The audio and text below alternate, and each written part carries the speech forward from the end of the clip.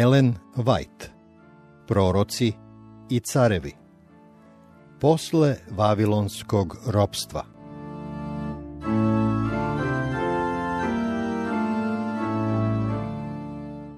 Pedeset i peto poglavlje.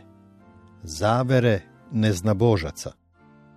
Ovo poglavlje zasnovano je na tekstu iz knjige Nemijine, 6. poglavlje. Sanavalat i njegovi saveznici nisu se usuđivali da otvoreno zarate protiv Jevreja, ali sa zlobom koja se povećavala nastavljali su da ulažu potajne napore da bi ih obeshrabrili, zbunili i povredili. Zidovi oko Jerusalima brzo su se približavali svome završetku. Ako zid bude dovršen i vrata postavljena, ovi Izraeljevi neprijatelji više se ne bi mogli nadati da će silom upasti u grad. Zato su još više želeli da bez odlaganja zaustave radove. Konačno, skovali su plan pomoću koga su se nadali da će navući Nemiju da napusti svoje mesto, da bi ga, kada bude u njihovoj vlasti, ubili ili bacili u tamnicu.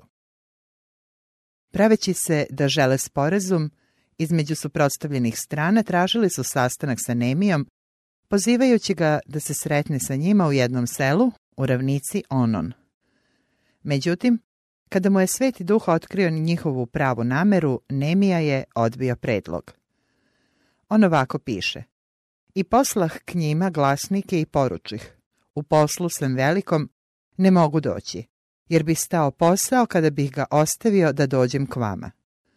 Međutim, kušači su bili istrajni. 4 puta slali su poruke sličnog sadržaja i svaki put dobijali isti odgovor. Pošto su ustanovili da ovaj plan nema uspeha, pribegli su smelijoj strategiji. Sanavalat je poslao glasnika Nemiji sa otvorenim pismom sljedećeg sadržaja. Čuje se po narodima: I Gasmuj kaže da se ti i Judejci mislite odmetnuti, zato zidaš zid i hoćeš da im budeš car, kako se govori. I da si postavio proroke da razglašuju za tebe po Jerusalimu i da govore: car je u Judeji. A to će doći do cara, nego hodi da se dogovorimo. Da su se spomenuti izveštaji zaista širili, bilo bi mesta za zabrinutost. Oni bi svakako vrlo brzo stigli i do cara, koga bi i najmanja sumnja mogla navesti da preduzme vrlo surove mere. Međutim, Nemija je bio ubeđen da je pismo lažno, napisano sa ciljem da ga zastraši i dovede u zamku.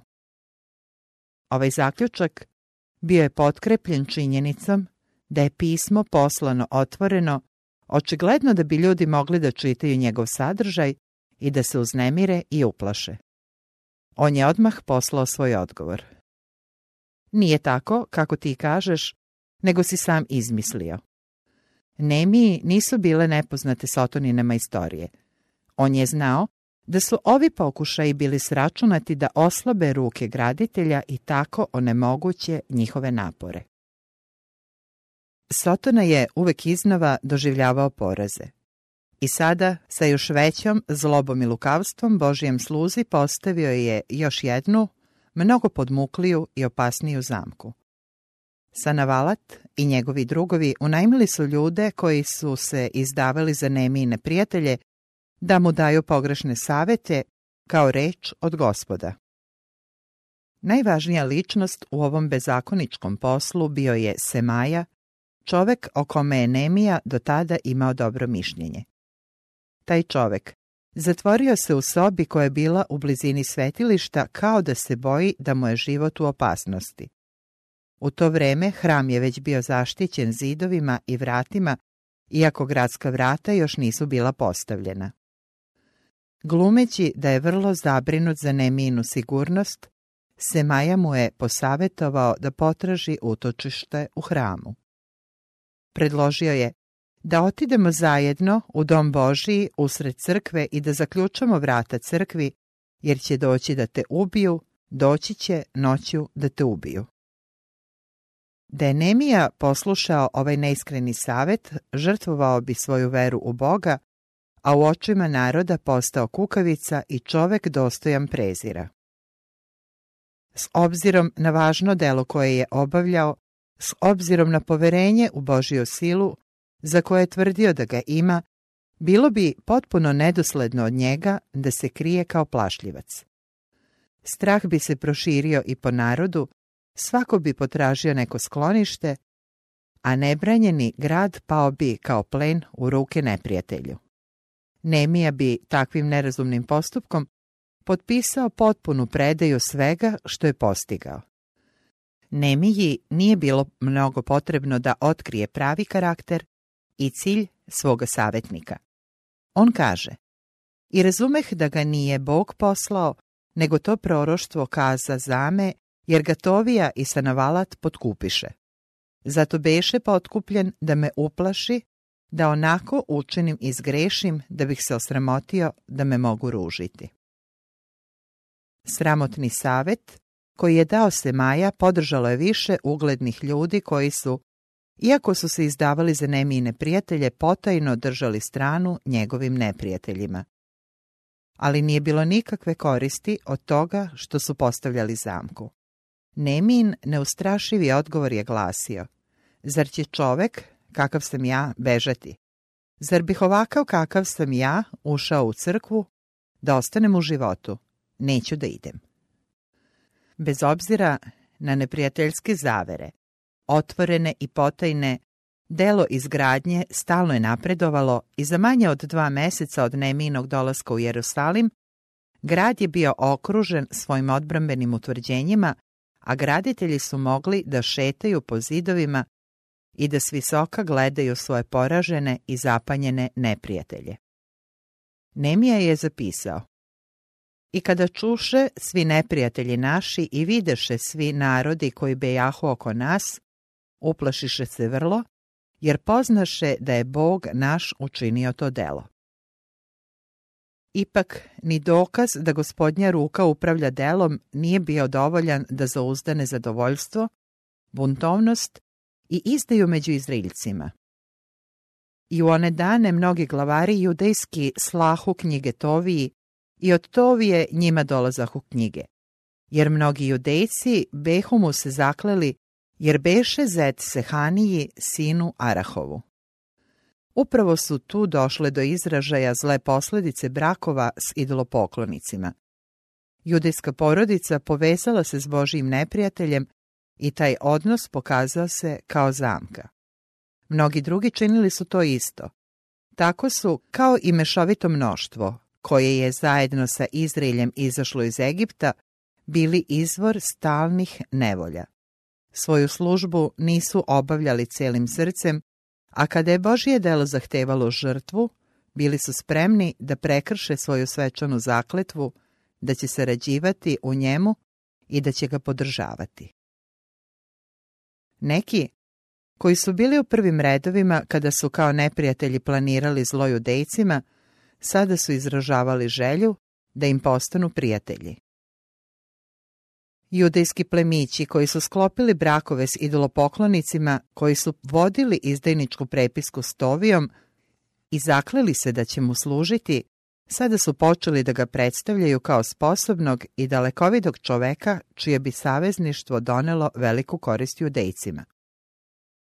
Istovremeno izdavali su mu Nemijine planove i postupke.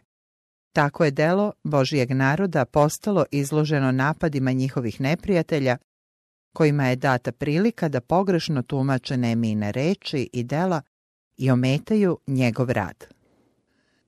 Kada su se siromašni i potlačeni obratili Nemiji da ih oslobodi zla, on je hrabro ustao u njihovu odbranu i naveo prestupnike da povuku mere koje su im donosile prokletstvo.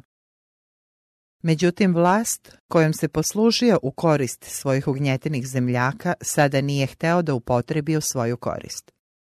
Neki su njegove napore dočekali s nezahvalnošću i izdajstvom, ali on se nije poslužio svojom vlašću da izdajnike privede kazni.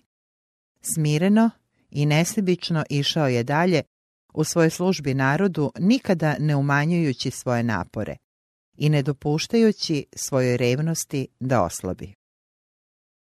Satana je uvek napadao one koji su se trudili da unaprede Božije delo. Kad god bi doživeo neuspeh, uvek je s novom odlučnošću obnavljao svoje napade, koristeći sredstva koja do tada nije upotrebljavao. Međutim, najviše treba da zaziremo od njega kada potajno deluje preko onih koji se izdaju za prijatelje Božijeg dela. Otvoreno protivljenje može da bude burno i surovo, ali mnogo manje ugrožava Božije delo od potajnog neprijateljstva onih koji, iako tvrde da služe Bogu, u srcu ostaju Satanine sluge. Takvima je moguće da osiguraju svaku prednost onima koji će se poslužiti njihovim znanjem da bi osujetili Božije delo i naneli štetu njegovim slugama.